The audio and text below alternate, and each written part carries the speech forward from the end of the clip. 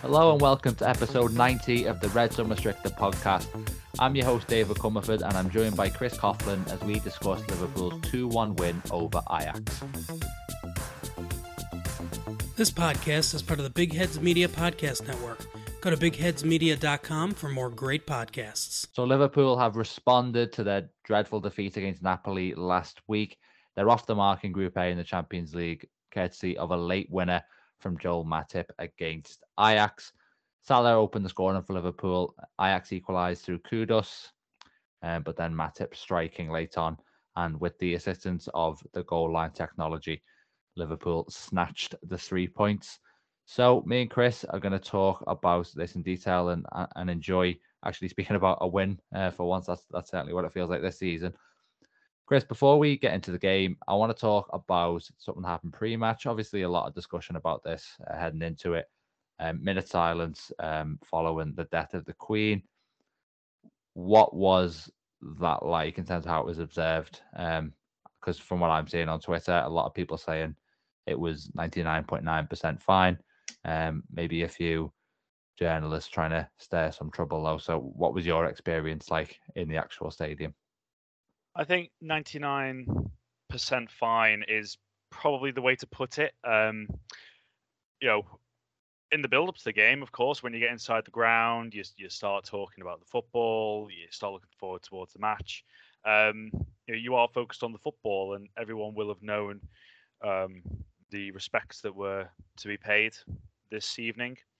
And I have to say, the vast, vast, vast majority inside Anfield did show their respects and show their respect very well.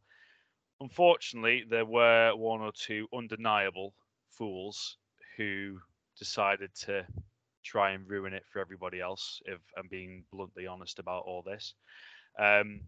From my experience, I was in the Anfield Road end this evening, and the second that the referee's whistle blew, it felt like from the Sir Kenny Dalglish stand to my left-hand side,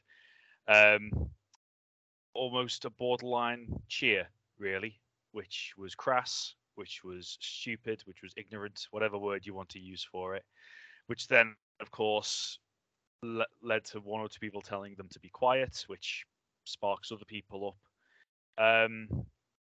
So, yeah, it was so sad to see, given that it literally happened on the referee's whistle as well. So it was almost like someone was waiting, ready to pounce on this opportunity to have their 5 seconds of fame. But well, the less we talk about those individuals, the better. But yes, the vast majority of South Anfield paid their respect well. Yeah, I think as well, we saw a tweet earlier today from the Hillsborough Survivors Alliance, and they sort of said, look, you're going to bring a lot of negative publicity on the football club. If you do boo, if you do make any noise, and I'd like to think that's maybe part of the reason why it was 99% respectful, like you say. And we also have to consider, I think, that, it's a stadium of 53,000 people, but when everyone is inside that stadium is being quiet, then it only takes 10 people almost to make noise, and you're going to hear them very prominently just because everyone's fallen so silent, and that's just the nature of it. So I think really we've just got to maybe focus on the positive, like you say, that it was respectful for the most part. Because unfortunately, we have seen, certainly when you talk about Hillsborough, and we have seen other crass chanting towards that in recent times. We saw, of course, at Wembley last year, it was a minute silence, and of course, it turned into 30 seconds because the referee literally couldn't carry it on at Wembley last season. So it's whatever your opinions, it's a minute of someone's time. It's a minute of your life that all you have to do is stay quiet and respect somebody who gave a lot to this country for the vast majority of their life. So it says a lot. It says more about those individuals than inside Anfield, because of course you could say, on Twitter, on social media, the way it acts, people act as if the minority reflects the majority, and it just wasn't the case. And that whoever it was that made those noises, you're not clever. So yeah, the less said about them, the better.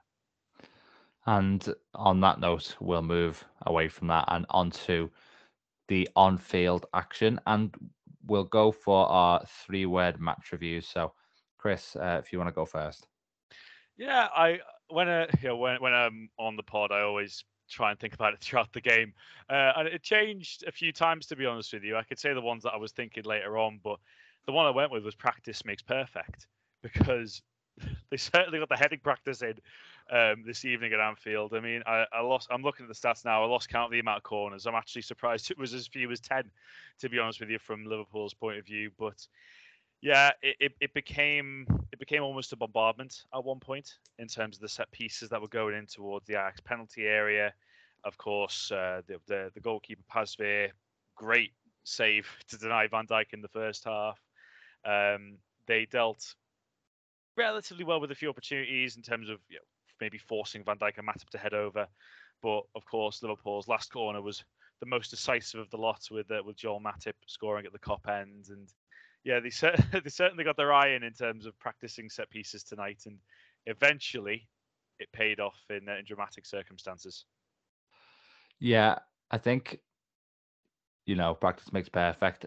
That's one of the things actually noted down really in terms of the dominance Liverpool enjoyed. 24 shots during the game. The keeper makes 8 saves, but the amount of those shots that were maybe made to look sort of less menacing, or the opportunities less menacing, because it was kind of straight to the goalkeeper.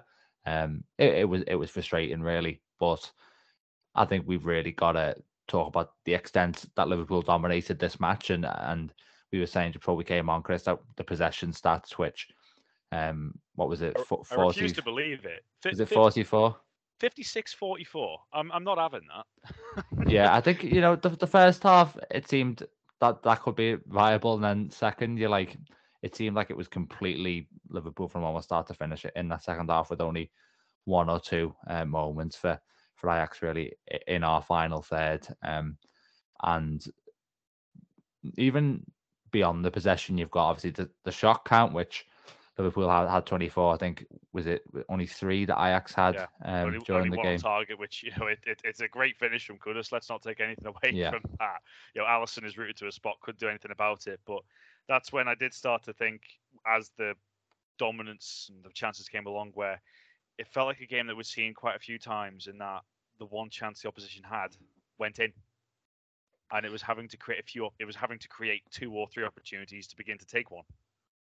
Almost similar in some respects, maybe to Crystal Palace, in that sense, where obviously they had their counter in that game. But if you look at the expected goals, Ajax had 0.27 the whole game, and you almost, when you have a goal like that from Kudus, it's like obviously there's the sort of imperative there of winning the match, and you're frustrated and you're concerned, but also you've got to keep sight of the fact really that the performance had been really good up to that point, and it's a difficult chance, and it's an amazing finish, and thankfully Liverpool were able to get the reward for their display late on, because I thought, when you think about those stats, 3 shots allowed, 0.27 xG for the opponent, that's much more like it for me in terms of what I'd expect. I don't think it was a perfect performance by any means, but it looked much more of sort of Jurgen Klopp's Liverpool really, and that's why for me tonight it's not about taking this almost beyond the context of and thinking it of in terms of the whole season, and thinking of the problems that might still be there for us. I just want to really enjoy this performance, which I thought was good. I want to enjoy the positivity of it, because it's been very kind of negative in recent times. And being able to take this really into the break that we've got coming up is a big positive. So I had a few options for my review. I had, looked like Liverpool, Reds recognisable again, positive vibes return. I think I'll go with the first one. I'll go with look like Liverpool, because that's really, and I think having Thiago back on the side, who we might come on to talk about in a bit, really helps with that. And looking at the lineup, really, in the first instance, it looked, I think, what a lot of people would say in terms of who was available, who was in form, as probably the strongest team that we could put out there. So maybe not all that surprising, really, given we know how much injuries have affected us up to this point. So you could certainly make that case. But before we move on, Chris, to individuals, anything else you want to say about Liverpool's performance as a whole? Yeah, I mean, when it was certainly in the first half, I was thinking along the lines of like better than Naples, although it couldn't have been much worse, really. Yeah, they looked like a team that had a bit of a kick up the backside in the first half. To be honest, they looked like a team that just wanted to get on the ball, play your passes, get a feel for the ball, which was just something that they didn't have a chance to last week in Napoli. And it did feel like the kind of the confidence was there, the ability on the ball was there, and just such a much better performance overall. It has to be said, and as you say, there are one or two individuals that we will discuss shortly. But yeah, I think more like Liverpool is, or looks like Liverpool is absolutely a good one to go with. So speaking of those individuals, let's move on to those now. Who were the players that stood out most for you on the night? Right, it has to be Thiago, doesn't it? As I said on Twitter, from the very first minute, or certainly the first few minutes, there was a ball that was played into him, and he's facing the Kop end. He's facing Liverpool's goal, and he whips it round the corner first time into Trent Alexander-Arnold's path, and he's got almost the freedom of the second half to choose what to do with it. And that is the awareness that when you take Thiago Alcantara out of that Liverpool team, that is the awareness that goes with it. And he's just a fantastic player, and it's the fact that he can see where a pass should be played before the player's even made the run, or it's just the awareness and how tenacious he is in midfield as well. A lot of people don't really give him the credit for that because he has improved a lot since when he first arrived in England, and he picked up a lot of bookings. He's adapted magnificently to the pace of football that Liverpool play now, and I think it really is reflected in his style of play as well. His performance is just his control of the ball, and the fact that players look to give him the ball every opportunity, even when he's so deep on the ball as well. And also, obviously, Joel Matip scored the winner, but I don't know about you, Dave. When he's not playing, and it's one of those things where you don't realise what you've got until you don't have it. His mazy runs out from defence, they create such an opening in the game that for people that maybe don't watch every second of every Liverpool game, they don't really understand it, they don't really appreciate it. Joel Matip's ball carrying skills, and I mean this certainly, and we'll look at the Premier League in isolation. Joel Matip's ball carrying skills are as good as any, certainly, defender in the Premier League, and I would argue they're almost as good as any player in the Premier League in terms of how he can carry the ball out from defence and ultimately play a good pass to finish off the move, or give it to someone who creates an opportunity. And those two players tonight showed why they are just so crucial to this Liverpool team. I'll start with Thiago there. I think you saw against Napoli when he came on how much he stood out, and that was partly to do with technical skill, but also partly to do with the tenacity that you mentioned. And it was a point that we made when we were talking about that Napoli game last week. And I think the tenacity point is a really good one, because one of the key features really of that Thiago performance tonight was that he spent pretty much half the game on the ground. The amount of sliding tackles that he was going into, some people might roll their eyes thinking back to that first season when he did pick up a lot of yellow cards, but for the most part tonight, they were all kind of well executed sliding challenges. And I don't even think it was so much that as the aggression that he approached the game with, I think was refreshing. And to have that maybe more active ball winning presence alongside Fabinho was a nice sort of change of pace after what we've been seeing up to this point. And I think Thiago is a player, he's won the official Liverpool Man of the Match award tonight.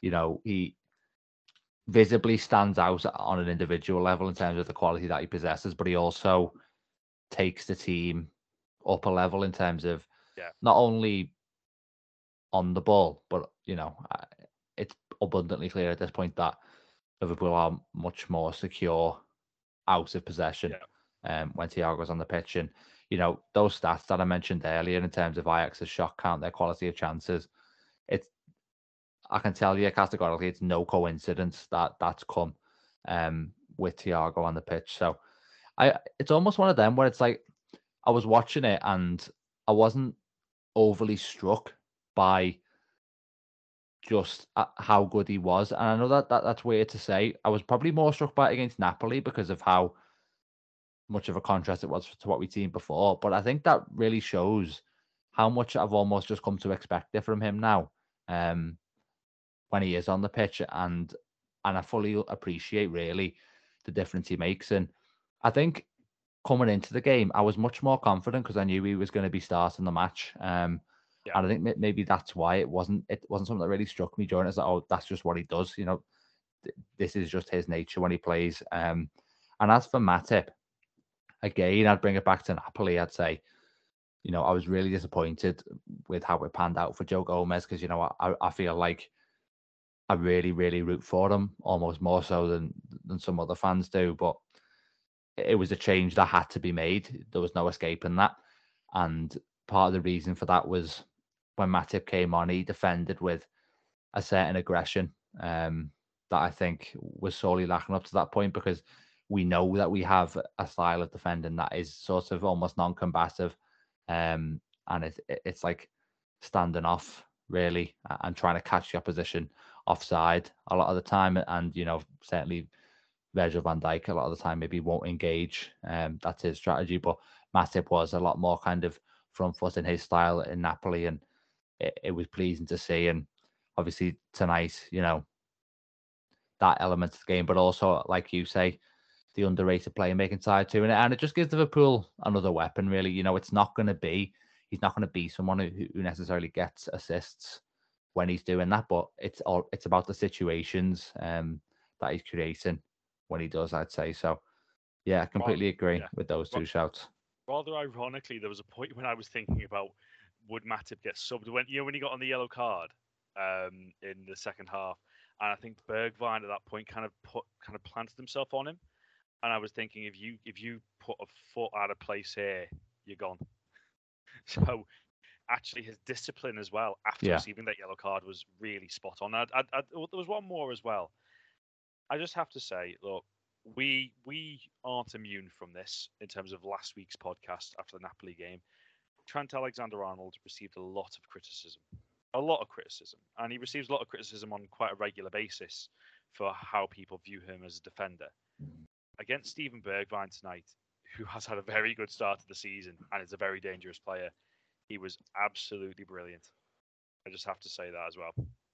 Yeah, well, it's easier almost to lay into a player when everyone's sort of doing that in unison than it is to almost give them their dues in terms of credit. And, there are people saying, and the BT Sport pundits, for example, maybe questioning his role in the Ajax goal. I certainly think it at least doesn't come down to a failure to take responsibility, which was kind of the things that were getting levelled in the wake of the Napoli game and maybe one or two other games this season. But in terms of on the ball, much better from him as well, because that has been, whilst the focus has really been on his defensive failing so far this season, on the ball too, he hasn't really been able to change the narrative and put the focus back onto that. But I thought he was much better on that side. And one of the things that struck me really during the game was that he was able to beat players through dribbling a couple of times too, which was a nice weapon for him to have. Just sort of not so much by sort of outright maybe skill, but just almost knocking the ball past them and outwitting them in that sense. And if he can continue to do that, that's going to be a really good way for Liverpool to navigate the way out of some tight situations in the middle and maybe create some openings too. So that was good. Anyone else maybe to mention? The one I was maybe thinking of that we haven't said so far is Tsimikas. There was a moment where in the second half where he almost got drawn into a what I'd call kind of a left centre midfield position, watching the ball, and then it was obvious as soon as Ajax got it that they were going to aim it out to the right hand side, which was vacant, and that was a real heart in mouth moment. So that was the only issue that I had, but he also was responsible for, I think, one of the best moments of the match, which would have probably been right in front of you or very close to you, Chris, where he made sure he got in front of Tadic, I think it was, in a situation where he looked like he might be on the wrong side. And then it's like he's about to usher the ball out for a goal kick or a corner, and then he just turns out of trouble. I thought that was a brilliant piece of play and created a lot of chances too. So anything on Tsimikas or anyone else maybe? Yeah, I mean, look, I wouldn't say Robertson's had the best start of the season, but nevertheless, we all know just how good a player he is, and to play his understudy is always going to be a big task. And Tsimikas, again, a bit like Thiago, has really adapted since he came in. Was hit with injuries in his first season. Last year, he showed really how good he can be when he deputises. And again, it was similar today, where when Robertson isn't playing, there now isn't the panic when he's not playing, because we know the quality that Tsimikas possesses in defensive situations just like that, but also his ability from set pieces. Again, getting the assist for Joel Matip's winner. The only other one, really, I mean, of course, like Salah ending his drought, of course. Hopefully that could be big for him going forward. And again, I looked at Luis Diaz, but Luis Diaz, we come to a bit like what you say about coming to the expected from Thiago. But again, tenacious tonight, never stopped running, and he's becoming a Mr. Reliable, really, in terms of 7 out of 10s most week just for his work ethic alone. So there were plenty of positives. Because I have to say, apart from the goal, I wouldn't say Salah was back to his dynamite best, but it's just seeing him hit the back of the net again, and you wonder what it could do for him mentally. So yeah, they're my outstanding shouts. Yeah, do you know what? It's almost completely slipped my mind, which is probably telling in some respects to give Salah the credit for that, because it was a very well taken goal, the kind of run that we like to see from him as well. So that's what happens when he comes central. Exactly, and there did seem to be more of an effort to get the wide players and the front three in the positions that they can be more effective tonight, which was good to see, and also just like a big relief to see Salah back on the score sheet in light of what's been said, and I completely agree with your point about Tsimikas in terms of I do think Robertson's the best there is in his position, but I agree that his performances up to this point haven't really been that great. I mean, certainly going forward, he's not really offering too much at all. So whilst it is definitely a blow for him to be injured for a few weeks, I also think that it shows how well Tsimikas has done. That it wasn't that much of a concern, because we know we have someone who can step in, perform at a similar level, if not quite being able to reach Robertson's peak. And also, you don't have to compromise on style like you would, say, on the right hand side if you've got James Milner or Joe Gomez stepping in for Trent Alexander-Arnold. One other thing I wanted to mention, which has just kind of occurred to me as we're recording. So Liverpool brought on Nunez and Firmino in the 66th minute, took off Elliott and Jota. So obviously, that was a move to a 4-2-3-1 formation with Fabinho and Thiago in a 2. What do you think of that? Is that something? I mean, obviously, you can think about how it impacted Liverpool tonight, but is that something that going forward we could see maybe almost from the start as a viable setup for Liverpool, because it seems like it has the ingredients to work? Possibly. Firmino. His role struck me as more of a 10, to be honest, in the game. And when I saw the starting 11, and this is nothing against Diogo Jota at all, ultimately he provided the assist for Salah, and he is coming back from injury, of course. But Darwin Nunez, if we're going to see the very best of Darwin Nunez, he needs to be integrated into the team. And the way that he gets integrated into the team is by starting games and getting fluidity. Now, I would have liked to have seen him start tonight, to be honest, just to get minutes in his legs, get the crowd behind him. You saw, I think there was a part when I think he shot wide, but then started to get the crowd up. He's trying to make sure his own heads didn't go down more than anything else. Um, my biggest frustration with Nunez so far is his tendency to drift out to the left because that's where Diaz should be. I know when Mane was at Liverpool, there was that interchanging. He could go through the centre. Diaz could end up through the centre. Salah could, of course, end up through the centre. I don't want to see Darwin Nunez for the majority of the game. I don't want to see him past the parameters of the 18-yard box because that's where he's going to get his goals. In the middle, he's going to be getting on the end of crosses, and that's what I want to see from him going forward. I know he came in from the left at times for Benfica, but at Liverpool, that should be Diaz. That should be his role. That should be his priority, and the rest should get in the box ready for the delivery from him. So that's just my take on Nunez. Of course, you're going to get the knee-jerk reactions. Oh, he's missed another opportunity and all that kind of stuff. And we talked about, of course, pre-season about all that. But it's up to him. Look, there's a break now. Get his head down, get practicing, and I do have faith in Darwin Nunez. I'm not someone that's going to be jumping on any sort of bandwagon. Of course, I'm not saying that he looks amazing at the moment, but he's not had the run of games to look great. So I think when he gets that run of games, we'll see plenty of goals from Darwin Nunez. In terms of could I see a 4-2-2-2? Possibly. Be interested to see if him and Jota could work together, Nunez and Jota. But I think Firmino's role now is striking me more as a number 10 anything going forward, and I think that could work. I think that could work very well. Yeah, potentially. I think obviously it was the role that he played. I think during his days at Hoffenheim, and maybe a little bit before Jurgen Klopp actually came into Liverpool. So perhaps sort of the answer for him would be almost looking backwards in terms of where his future might lie in the side. And yeah, on Nunez, it's like it's kind of clear that he does have some sort of technical limitations, and maybe when he's kind of operating outside the box, you do almost want to almost leave that to others as much as the movement that you see from him in terms of drifting can be effective in its own way. You almost see similarities to Jota in terms of where he's going to do his best and most impactful work. So we'll see how that situation develops. But you mentioned it there. How important is this victory for Liverpool, and especially with a huge 3-week break coming up now? Oh, massive!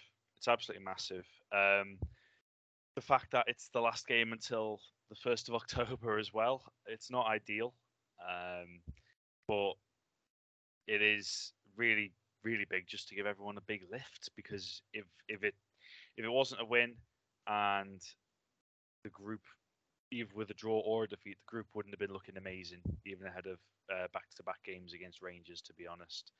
But it breeds confidence. It gets the winning feeling back, absolutely, within the fans, within the team. I'll be honest, I would have liked the Wolves game to have been on because we talk about a mark of respect to the Queen, and I think football shows respect as well as any sport, to be honest. And I would have liked to have seen it on, but ultimately got called off. It'll feel weird that Liverpool's only Premier League game of the year or the month was the Merseyside derby at the start of the month, but it is what it is, and Liverpool will have to regroup, at least in a positive light, over the next few weeks. Hopefully, this time can be used to get some bodies back as well, and have an even stronger looking squad going into the 6 weeks. Effectively, it is, isn't it, between the start of October and then the middle of November when the World Cup takes place. So it could be mentally a really, really big result for Liverpool. This.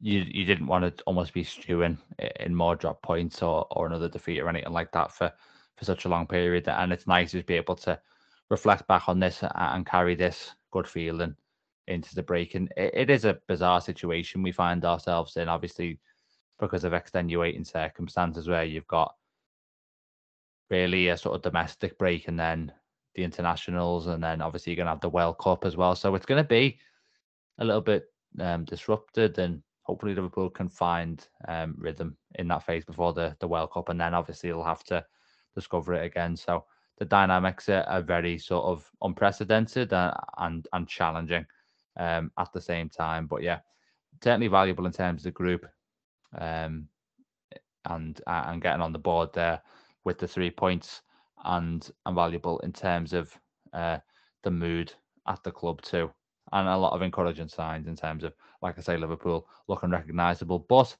obviously, it's all about now going to Brighton, which I think is the next fixture after the internationals, and showing that you can build on that now, and making sure it isn't the kind of flash in the pan that we saw against Bournemouth, because you had the United defeat, absolutely desperate that night, and then you come back and you think Bournemouth is the launch pad. Then you put in a shaky performance against Newcastle, drop points at Everton, and then even worse than United at Napoli. So we've got to make sure that this isn't another false dawn. But yeah, so 3 weeks effectively now, I think, until Liverpool's next game. But stick with us until then. Thanks, Chris, for coming on. If you enjoyed the podcast, please give it a 5-star review on Spotify, or a positive review on any other podcast platform. And yeah, subscribe to the YouTube channel too, because I promise eventually there is going to be content going up on there, little clips of our episodes. So yeah, nice to be talking about our win for a change. We'll see you next time, but until then, take care.